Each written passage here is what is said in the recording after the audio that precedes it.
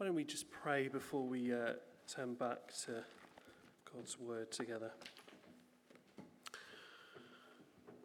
Father God, we thank you for the offer of your grace that redeems us and restores us, Lord, from all of the sin and brokenness in our lives. Lord, we find that actually we can find restoration and healing and redemption in you. Lord, we thank you this morning that you welcome us once again to experience that and to receive that for ourselves. Lord, we pray for your help now as we want to continue to worship you by listening to your word this morning. And so, Lord, we ask for your help that you might speak to us. Lord, I ask you might speak through me and that you might, Lord, move within our hearts to mold us and to shape us into your image, Lord, and to do the work that you might want to do within us. Lord, we pray that you might give us ears to hear and hearts ready to respond, ready to hear what you might say to us. Lord, we pray that in some way, however we've sort of come in this morning, that we might leave more confident of all that you have done for us and more secure in our hope in you. So, Lord, I pray that you might do your work within us now. For your glory, we ask it. Amen. Sorry, get rid of that. I should say sort of three things at the beginning, really. So this morning we're thinking about the gospel and gender.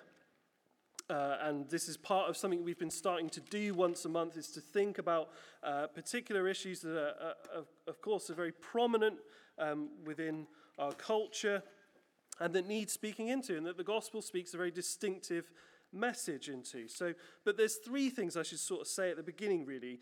The passage is headed as being about divorce, and that's some of the conversation, of course, isn't it, in that passage? And but that's not really my focus this morning, actually. My focus really is Jesus' words about gender, because actually this might be the sort of clearest statement of Jesus' views upon gender, although the sort of question that's initially raised is about divorce, isn't it? I think the second thing to say is, it's a bit awkward, isn't it? Is it not? Sometimes Jesus says some really awkward stuff, doesn't he? That's actually quite uncomfortable sort of to read. And so I guess my hope would be, because, you know, for many of us, actually this might be an issue that's very real for you, isn't it? You know, you might have experienced the pain of divorce, or those close to you might have, and you might know some of the sort of pain and the struggle of that, and that there can be lots and lots of different reasons for that. So I guess my greatest hope would be that you wouldn't go out today feeling sort of condemned, because that's not at all my sort of hope, and I don't think my message that you'll hear. So maybe it bears out saying that. But lastly, we need to talk about these things, don't we, actually? We're a bit naive to pretend as if actually relationships are somehow by default that much easier for following Jesus. I'm not sure they are. Actually, it bears it being spoken about. That it's not this thing that's so shameful you can't actually mention. But like I say, the focus really actually is on gender here. We live in a culture that is struggling to understand gender, and it's really struggling to find a way in which actually both men and women can flourish and thrive in the world.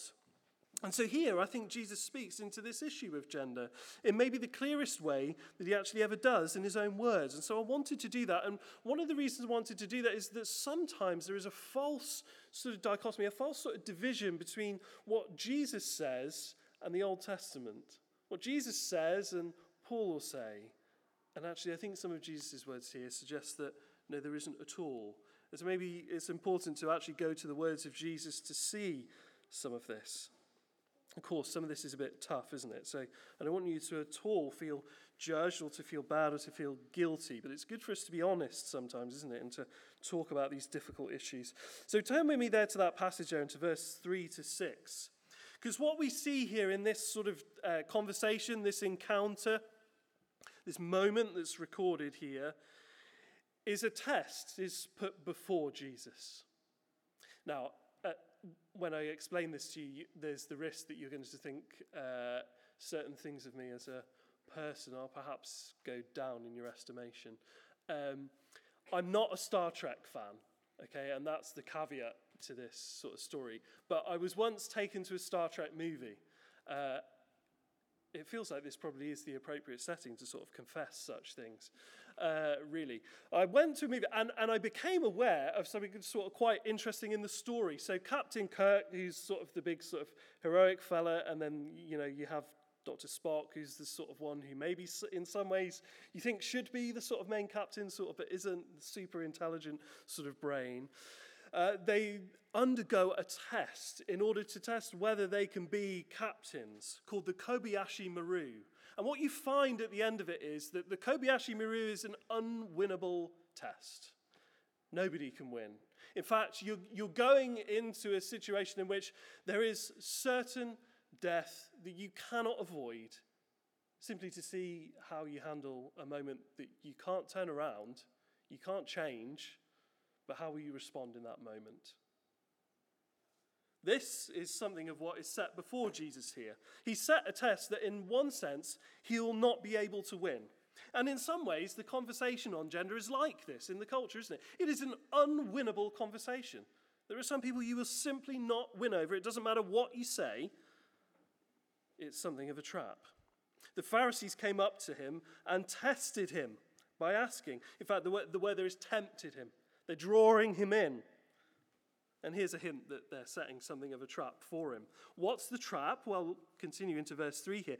Is it lawful to divorce one's wife for any cause? And that suggests to you that every single word of that sentence is really significant.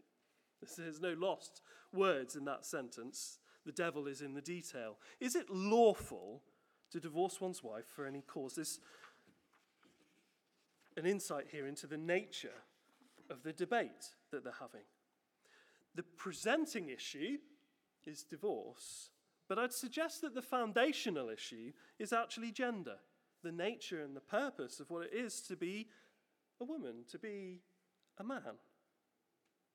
See, divorce here is seen in Judaism, in Hebrew thought, in the Old Testament, as something that, to put it mildly, would be suboptimal. That would be maybe not the best. But it was not impermissible, and it happened at times. And divorce was allowed if a certificate was obtained, and you see that in some of that conversation. The dispute, however, was on what was a sort of valid reason to do that. There's a all-important phrase that's used that you might be able to divorce your wife, and we'll come back to this in a moment, but notice the way in which that's worded. A man might be able to divorce his wife. It's completely one-sided, and in that sense there's something very grossly unfair about that, of course. The dispute is what qualifies as something indecent. That was the sort of magic phrase, that if you could say you'd sort of found something indecent, something disagreeable in your partner, then that would be enough. And so there was two schools of thoughts in Jesus' day from two particular sort of prominent rabbis, from Shammai and Hillel. Shammai was sort of relatively social, sort of conservative, and would say, well, no, the only thing is if someone is unfaithful. However, there's another prominent rabbi at the time as well who would say, actually, it could be anything, really, and represents something of the sort of social progressive sort of side of the conversation. You might, I hope that you do, recognize something of the way in which our culture today still is kind of divided on those kind of lines, those kind of tectonic plates of the social progressive, the social conservative. And so they're tempting Jesus. They're tempting Jesus to take a stand and risk immediately ostracizing a whole host of people, whatever it is he says. There's the test. It's a cosmopolitan sort of a question, really, from a cosmopolitan crowd. Jesus has left the region of Galilee, where he's sort of grown up, a region that seems more traditional, less cosmopolitan, less sort of smaller, for one thing. And now he's entering the region of Judea, the southern part, the part where Jerusalem is contained. He's making his way gradually towards the end of his life and ministry, which is his death and resurrection. And he has his eyes set on Jerusalem. And here now we're in front of the more cosmopolitan crowds. And we can make three observations just to that verse 3 there, again quickly here. In those phrases, firstly, is it lawful? And firstly, we can note that there's a huge difference between what is lawful and what is right, between what is permissible and what is beneficial. Secondly, notice that phrase, and I sort of alluded to it already. Is it lawful for you to divorce one's wife? It is totally imbalanced. You see that? The expectation is weighted entirely here in a man's favour. The man has all the rights to divorce and do away with his wife as he pleases, and women are nothing more here than an object. You see in the way they put that? That's significant, isn't it? And then look at that phrase just at the end, for any cause. Problem is not so much, can you divorce someone? Can you divorce someone for any cause? In this sort of completely flippant way. This is completely unfair. There's the test that they set him. Does he risk now losing popular appeal by offending socially progressive people? Jesus is actually remarkably popular amongst the general public. But now does he dare risk losing that by now offending these people? Or, on the other hand, does Jesus risk now looking theologically unorthodox?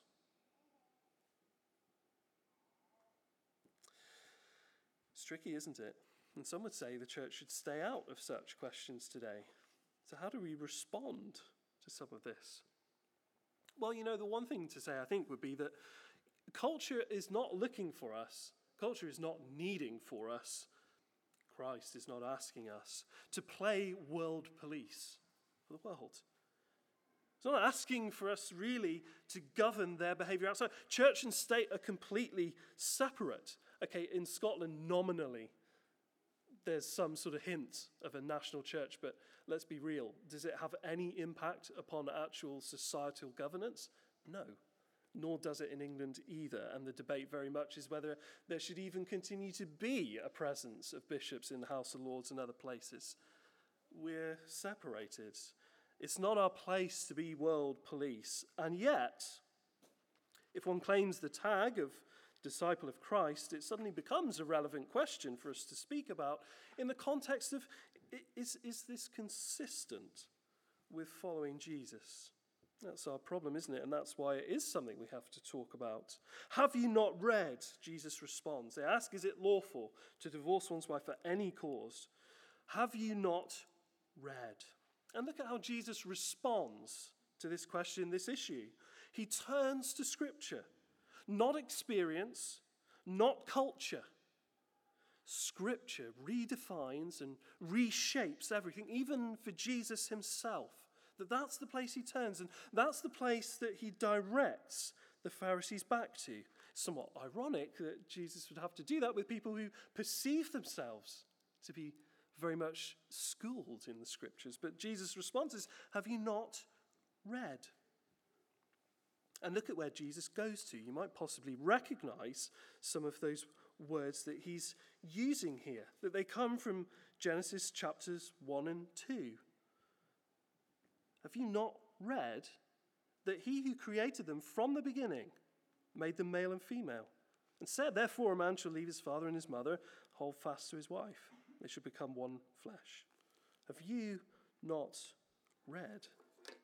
Jesus draws his theology from the Old Testament. And there's the problem in wanting to perhaps see a difference between what the Old Testament says and what Jesus may say, because the first place that he goes is the very first book. And he quotes it as authoritative. He assumes that it would be accepted that would be right. He who created, look at that beginning. That our views, Jesus' views here, are predicated on the reality that we are created by God. That's a really, really significant difference in the conversation, isn't it? That it really turns the tables over on the conversation as to whether or not you agree that humanity is actually made by a creator. That changes things. Creator has a right to define his creation in a way that he doesn't if he's not creator. That's significant.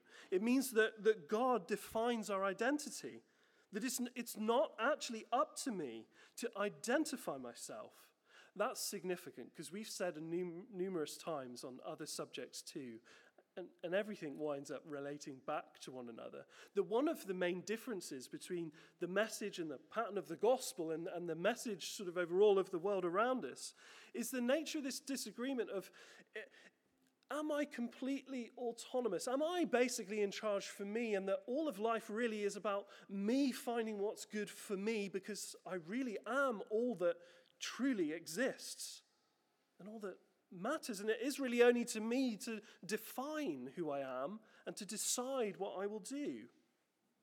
Here's the interesting thing, that this comes back from hundreds and hundreds of years of thought. This comes back whether you know it or sense it or not, you feel it and experience it and live it every day, is that this comes from the Enlightenment.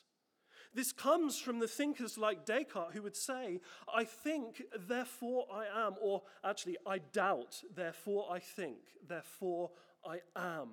I can only truly know that I really do exist, and I'm not just a projection, by my ability to critically reason and think. And the only thing that really matters and that really, truly actually exists when you scrape away everything else is what I can understand of myself and the world.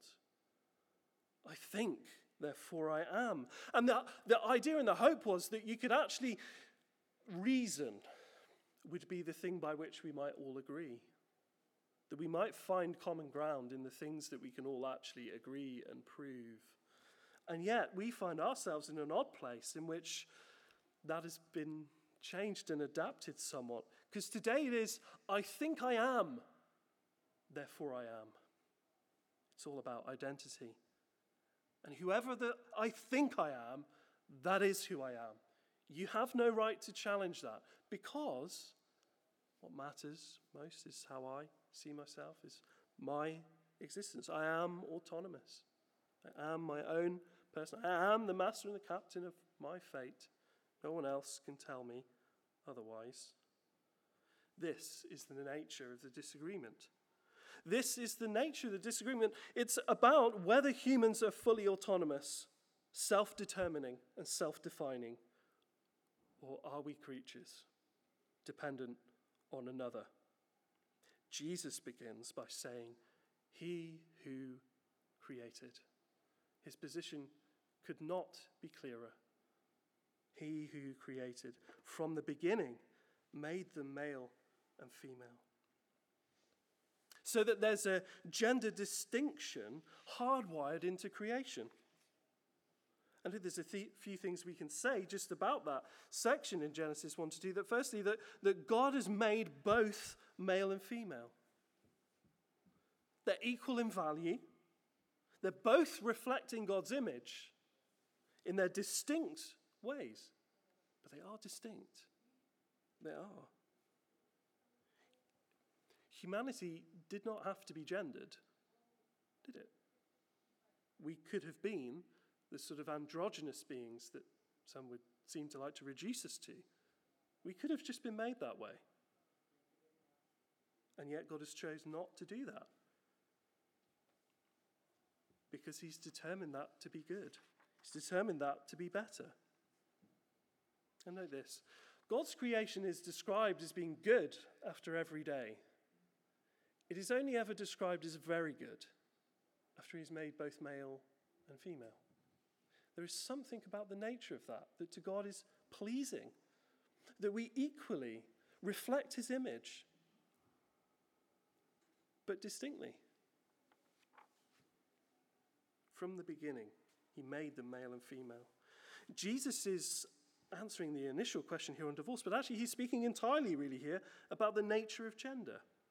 So having set out these beliefs on gender, now Jesus turns back a little bit to a practical outworking of it. And I think that's the relevance to Jesus here of going to gender when being asked a question about divorce is, actually, here's a test case of how you see some of these ideas play out, for better or for worse. He says, therefore, a man shall leave his father and mother, he's quoting Genesis directly, and hold fast to his wife, and they shall become one flesh.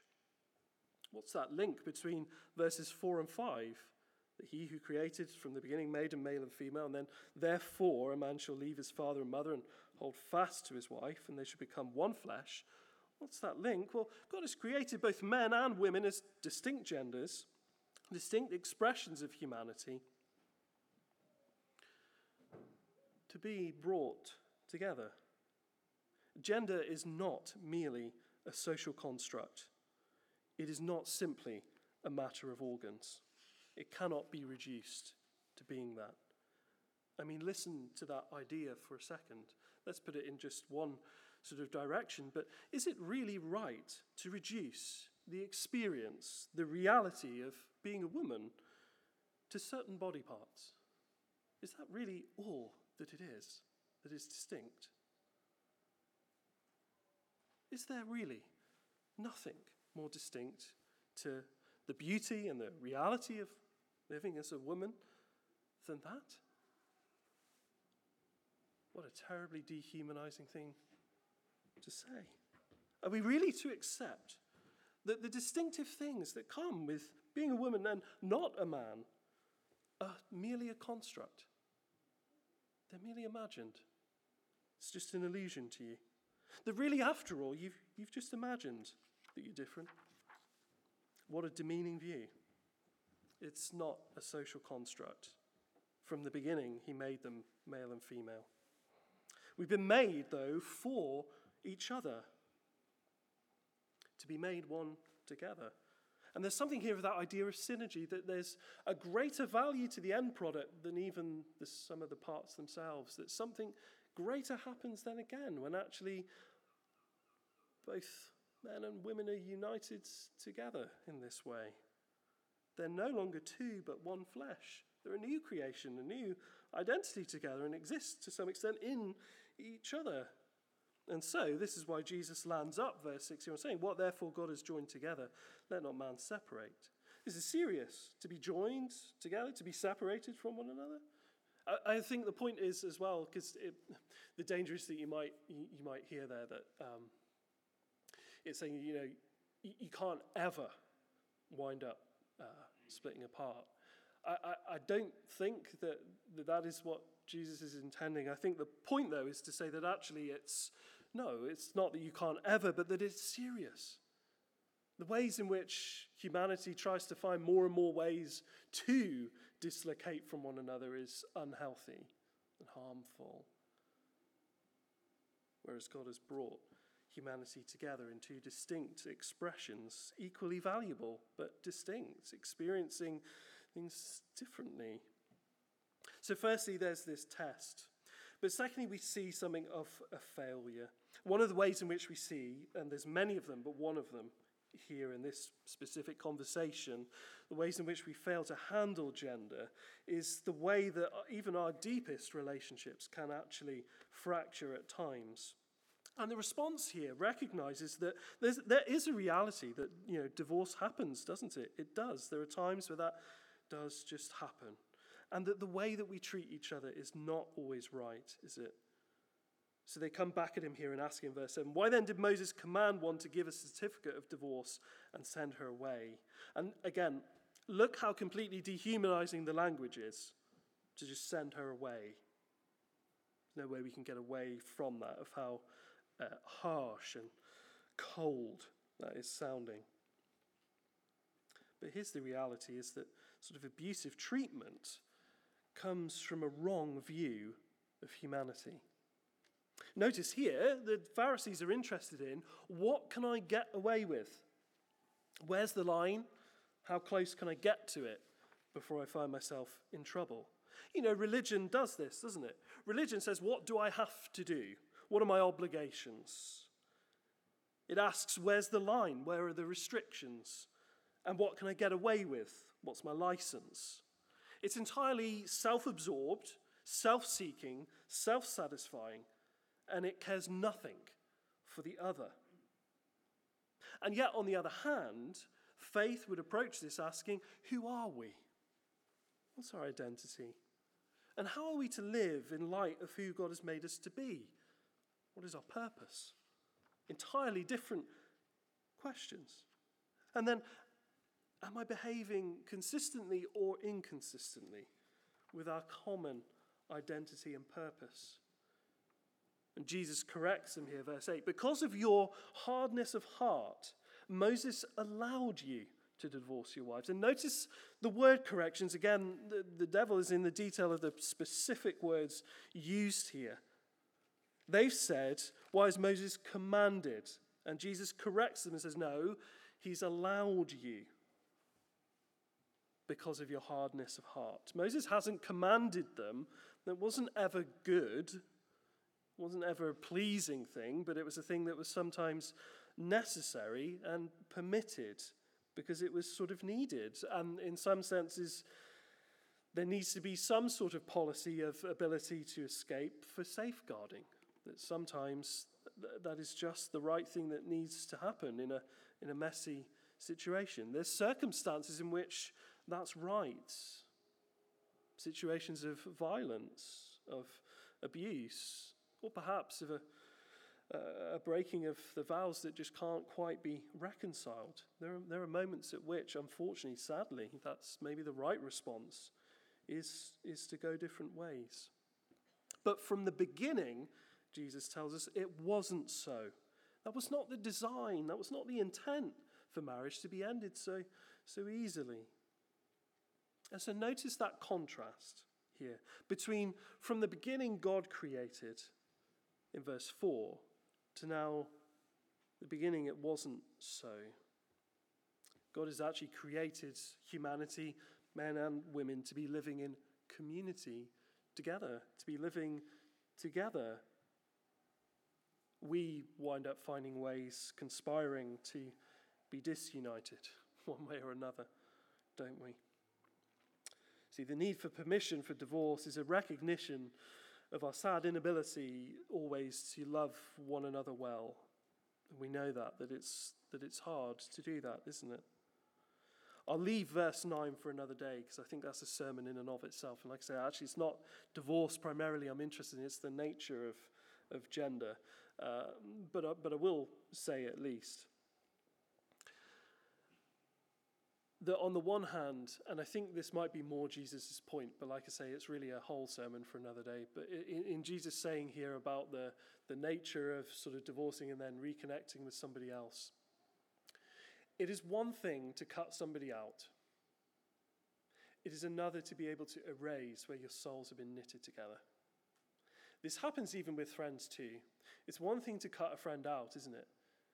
But you can't completely erase memories with them. And I think something of that is the nature of Jesus' point here. That on the one hand, you can cut off the relationship, but it might perhaps be underestimating the seriousness of human connection to think that you'll really just forget them. It doesn't quite work as neatly as that. There's a failure there. And then look at verse 10 here. And I don't know whether you'll have noticed this, but there's a weird response, isn't there? And it comes from the disciples. And in some ways you might think, well, sort of expected the poor response from the Pharisees. They're generally sort of seen as the bad guys. Never come off too well, do they? But maybe I sort of thought that the disciples might have got things a bit better. And yet what we realize is they're still learning, just like us, and they've still got a lot to learn. In fact, the disciples respond here to Jesus. If such is the case of a man with his wife, notice again, still solely from a male perspective. And again, that's sort of a problem, isn't it? Again, it's only really thinking of it from the man and his rights and his sort of privileges, which again is wrong, and Jesus will correct this. But if such is the case of a man with his wife, it is better not to marry. And listen to that. Listen to how sad that is. If you can't push eject, you can't just sort of chuck her out when she doesn't please you, then maybe it's best not to marry in the first place. What a bizarre, challenging, awkward, uncomfortable, inappropriate thought to express. And I guess there might be a couple of reasons why they put this across, and it's hard to know which is what they're expressing. I suppose, firstly, it might be that they sense that the lack of freedom to abandon a person if things don't go your way is unpalatable. And in many ways, that's a lot of modern life. That unless there's this sort of back door for me to be able to slip away whenever things just are getting a bit challenging for me, then maybe I don't want to get into it in the first place.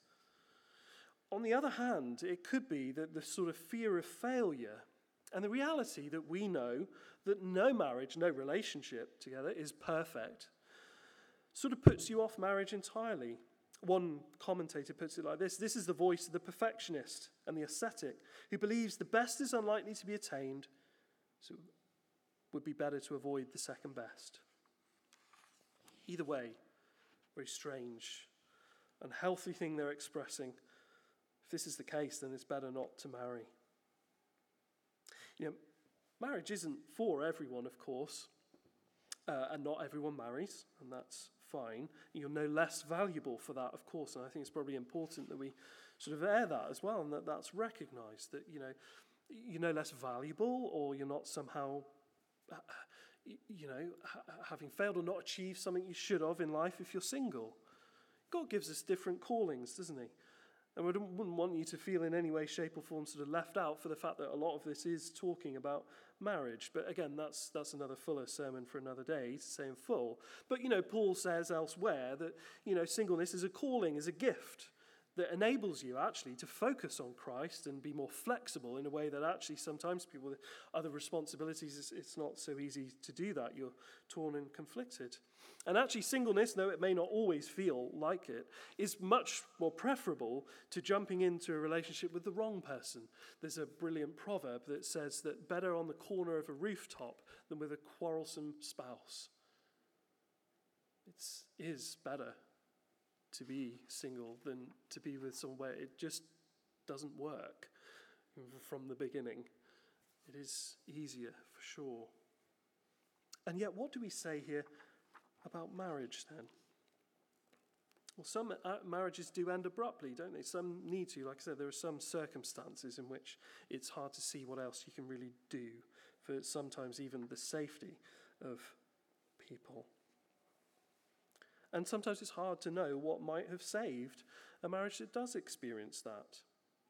We're humans, and navigating marriage isn't just a problem for people out there, but for us too, just as much. And we need to be honest about that, I think, and the need for grace, need to shape our marriages, our homes. Every marriage is always two imperfect people being brought together, different sins, different stories, different struggles.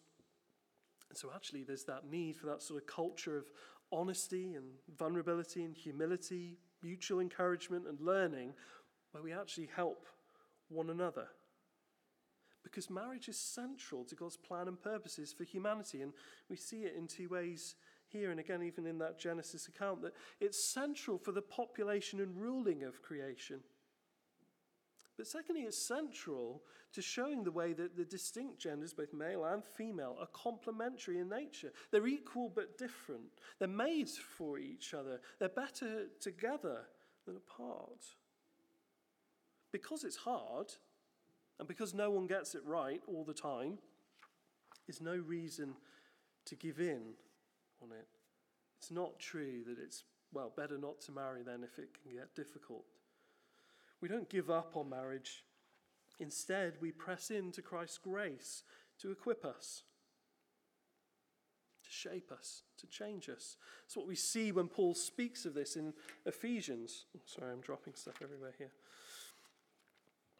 Let me read just some of that for you, and it will be familiar, but it bears being said again because it's a distinct pattern and message to life in the world in which we live. Wives, submit to your own husbands as to the Lord. For the husband is the head of the wife, even as Christ is the head of the church, his body, and is himself its Saviour. Hold on for a couple of verses' time. Now as the church submits to Christ, so also wives should submit in everything to their husbands. And now on the other side, husbands, love your wives as Christ loved the church and gave himself up for her, that he might sanctify her, having cleansed her by the washing of water with the word, so that he might present the church to himself in splendor, without spot or wrinkle or any such thing, that she might be holy and without blemish. In the same way, husbands should love their wives as their own bodies. He who loves his wife loves himself. For no one ever hated his own flesh, but nourishes and cherishes it, just as Christ does the church, because we are members of his body. Therefore a man shall leave his father and mother and hold fast to his wife, and the two shall become one flesh. This mystery is profound, and I'm saying that it refers to Christ and the church. However, that each one of you love his wife as himself, And let the wife see that she respects her husband. Do you see that pattern and that model of mutual submission and sacrifice, that actually both are considering the other as more important than the other and loving the other as themselves? The gospel provides a very distinct view of gender in this way, and especially what that looks like in everyday life. That here's what it looks like. It looks like a wife submitting to her husband, even though he's not perfect, even though he'll get many things wrong, and even though there'll be days in which that's really hard. And yet, on the other hand, the man's role is to sacrifice himself as Jesus sacrifices for us. That's utterly, utterly distinct. Where else do you hear that level of sacrifice and submission and care? So the disciples' response is weird and wrong. And then lastly, we end with these tricky exceptions. Jesus says not everyone can receive this saying. In some senses, it's not relevant to everybody. Not everybody is married, in which case it's less so for you. But there are also tricky exceptions too, where we might not be able to apply these sort of neat categories so easily. Not everyone can receive this saying, he says, but only to those to whom it's given. And there's a recognition here, as I've tried to say, and I hope you've certainly heard, is that the instructions on marriage aren't so applicable to everybody. But also, it's worth hearing because many of us are married. Some of us will be. Some of you will consider that at various points. And it actually does affect us all, doesn't it? As we walk alongside friends and loved ones and family. And Jesus gives us 3 tricky exceptions here from verse 12. And you'll see that particular word there, eunuch, which actually basically means, it's a bit of a junk drawer word. Do you know what I mean there? Like a junk drawer that you pull out and just everything is in. A junk drawer word is one word that can actually mean a lot of sort of different things. And eunuch works in that way. It means basically alone in bed. But it could be used in a real variety of sort of circumstances. And Jesus gives us 3 particular ones here, where there's a recognition that perhaps this sort of the teaching that he has given here from Genesis 1 to 2, it's maybe not so neat to try to translate it over. We get 3 of those here. Firstly, we see verse 12 here, eunuchs who have been so from birth. And the point that Jesus is making is about here, and this is one of the ways the words can be described, is, how best to put it, people where perhaps it is not clear what gender they are. And we know that there are circumstances which are really challenging where that can happen in a variety of ways, where it isn't so easy, perhaps, to distinguish that there are some from birth, that actually that's a challenge. And so how do we respond to that? It's quite important to think about that, isn't it? Maybe there are some certain gender stereotypes that are unnecessary and unhelpful and need dropping. They wind up producing a sort of caricature that reduces us from the sort of complex personalities that God has made us to be to something of a cliche, don't they? And these will be hurtful, particularly, won't they, for people where maybe physically there's a thing that gender is like I said, I'm trying to flounder to find the right ways of saying it most sensitively, where it's just not so clear, isn't it, for people? And equally, for those who may just as painfully experience a sort of mental and emotional sort of anguish about their gender, where they feel uncomfortable in the gender that they're in. And that's really challenging, isn't it? And maybe it's worth just being sensitive to that. Secondly, there's probably just even the thing of vocalizing that this exists. This exists. But, for some people, this is really challenging and difficult, isn't it? It's a really tough journey. And they exist. They are a category. And then thirdly, it's important to be gracious, isn't it? To be loving, to be welcoming. Jesus here acknowledges them as a group, where neat categories don't quite work in the same way.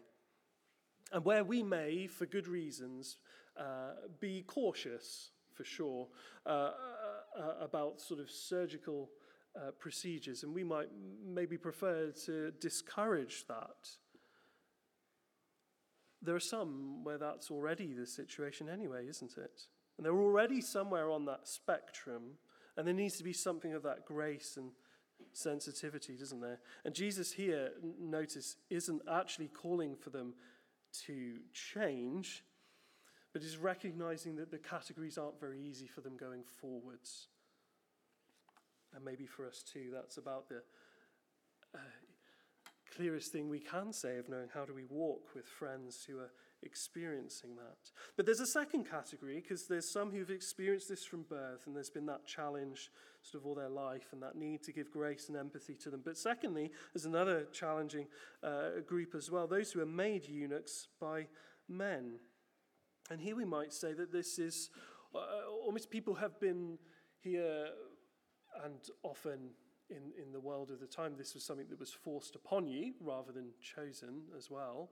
But that actually, especially for sort of prisoners of war and things, that you would have your genitalia removed and basically forced to being transgender. And that's what they're experiencing. They've been made eunuchs by men. They've had some sort of procedure, whether willing or not, post-birth. And again, like I say, we might personally feel that perhaps we might want to discourage rushing into things like that. But it's probably important, well, no, it is important not to discriminate, isn't it? And to realize that that might be a very distinct journey of faith, actually. That might be a very particular kind of a journey, and with different kind of challenges to some of what we may have experienced. And then there's a third group, isn't there? There's some who've become eunuchs for the sake of the kingdom. And the way we might put it is that there's some who are abstaining from sexual activity. It's seeing God as sovereign, the kingdom as superior. They sacrifice sexual activity in order to gain the kingdom. Again, I think that's probably a challenging thing to articulate in the world of today. These faithful believers here decided God is sovereign, not me. His kingdom is superior, not sexuality. And so they sacrifice that for the sake of the kingdom. The world encourages the opposite, and we go back to that discussion. Am I completely free and autonomous to decide my own way? It says I'm sovereign, not God. My sexuality is superior to the kingdom. I'll sacrifice the kingdom for that. And it doesn't matter how you express that sexuality, but it is not your defining identity. It can't be. Who you are can't be reduced to that. And yet look how honourable and faithful and tough that sort of path is for them. They abstain from that in order to gain the kingdom of God. There are some here who don't quite fit the stereotypes, don't quite fit the neat moulds. And there's a need for grace in those situations, isn't there?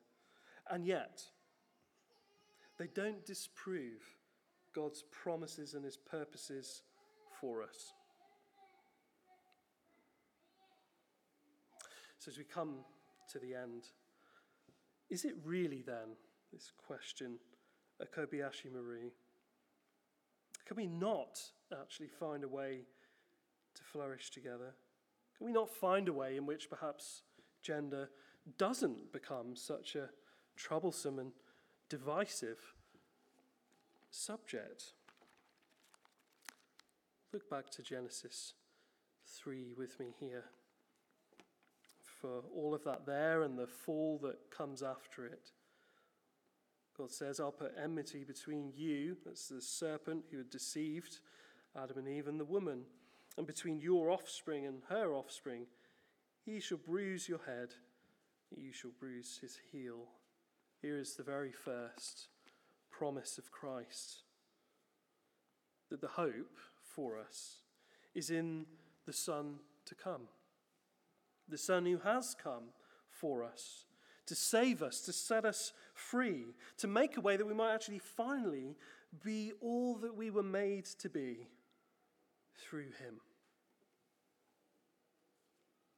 I'll finish by reading these words from Galatians 3 that show how Jesus has done that for us. It says, "For in Christ Jesus you are all sons and daughters of God through faith. For as many of you as were baptized into Christ have put on Christ. There is neither Jew nor Greek, there is neither slave nor free, there is neither male nor female, for you're all one in Christ Jesus. And if you are Christ's, then you're Abraham's offspring, heirs according to promise." We find out what it means to be truly human, to live together, by coming to Christ and by finding one to another that actually our identity is in him.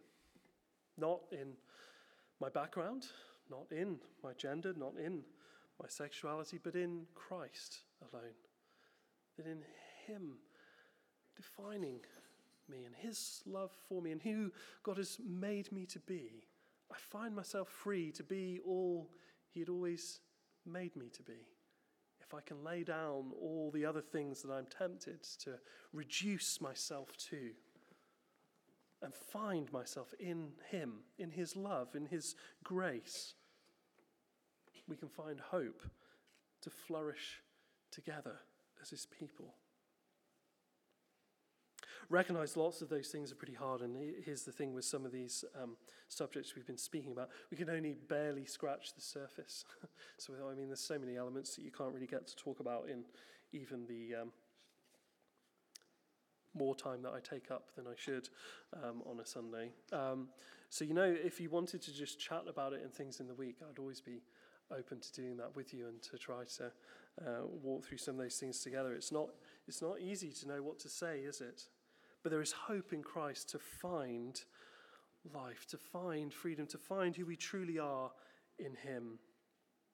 And so I'm going to welcome you to actually tangibly, physically sort of enter into that experience now by joining me in a few moments in communion. And I welcome you then, if you're believing and trusting in the death of Jesus Christ to atone you for sins and to bring you to newness of life through his Spirit, to join with me in a few moments in sharing this meal together. So hopefully when you came in, you got your little sort of travel communion thing, and we will do that in a few moments. But why don't I pray for us, and then we will come to share that together.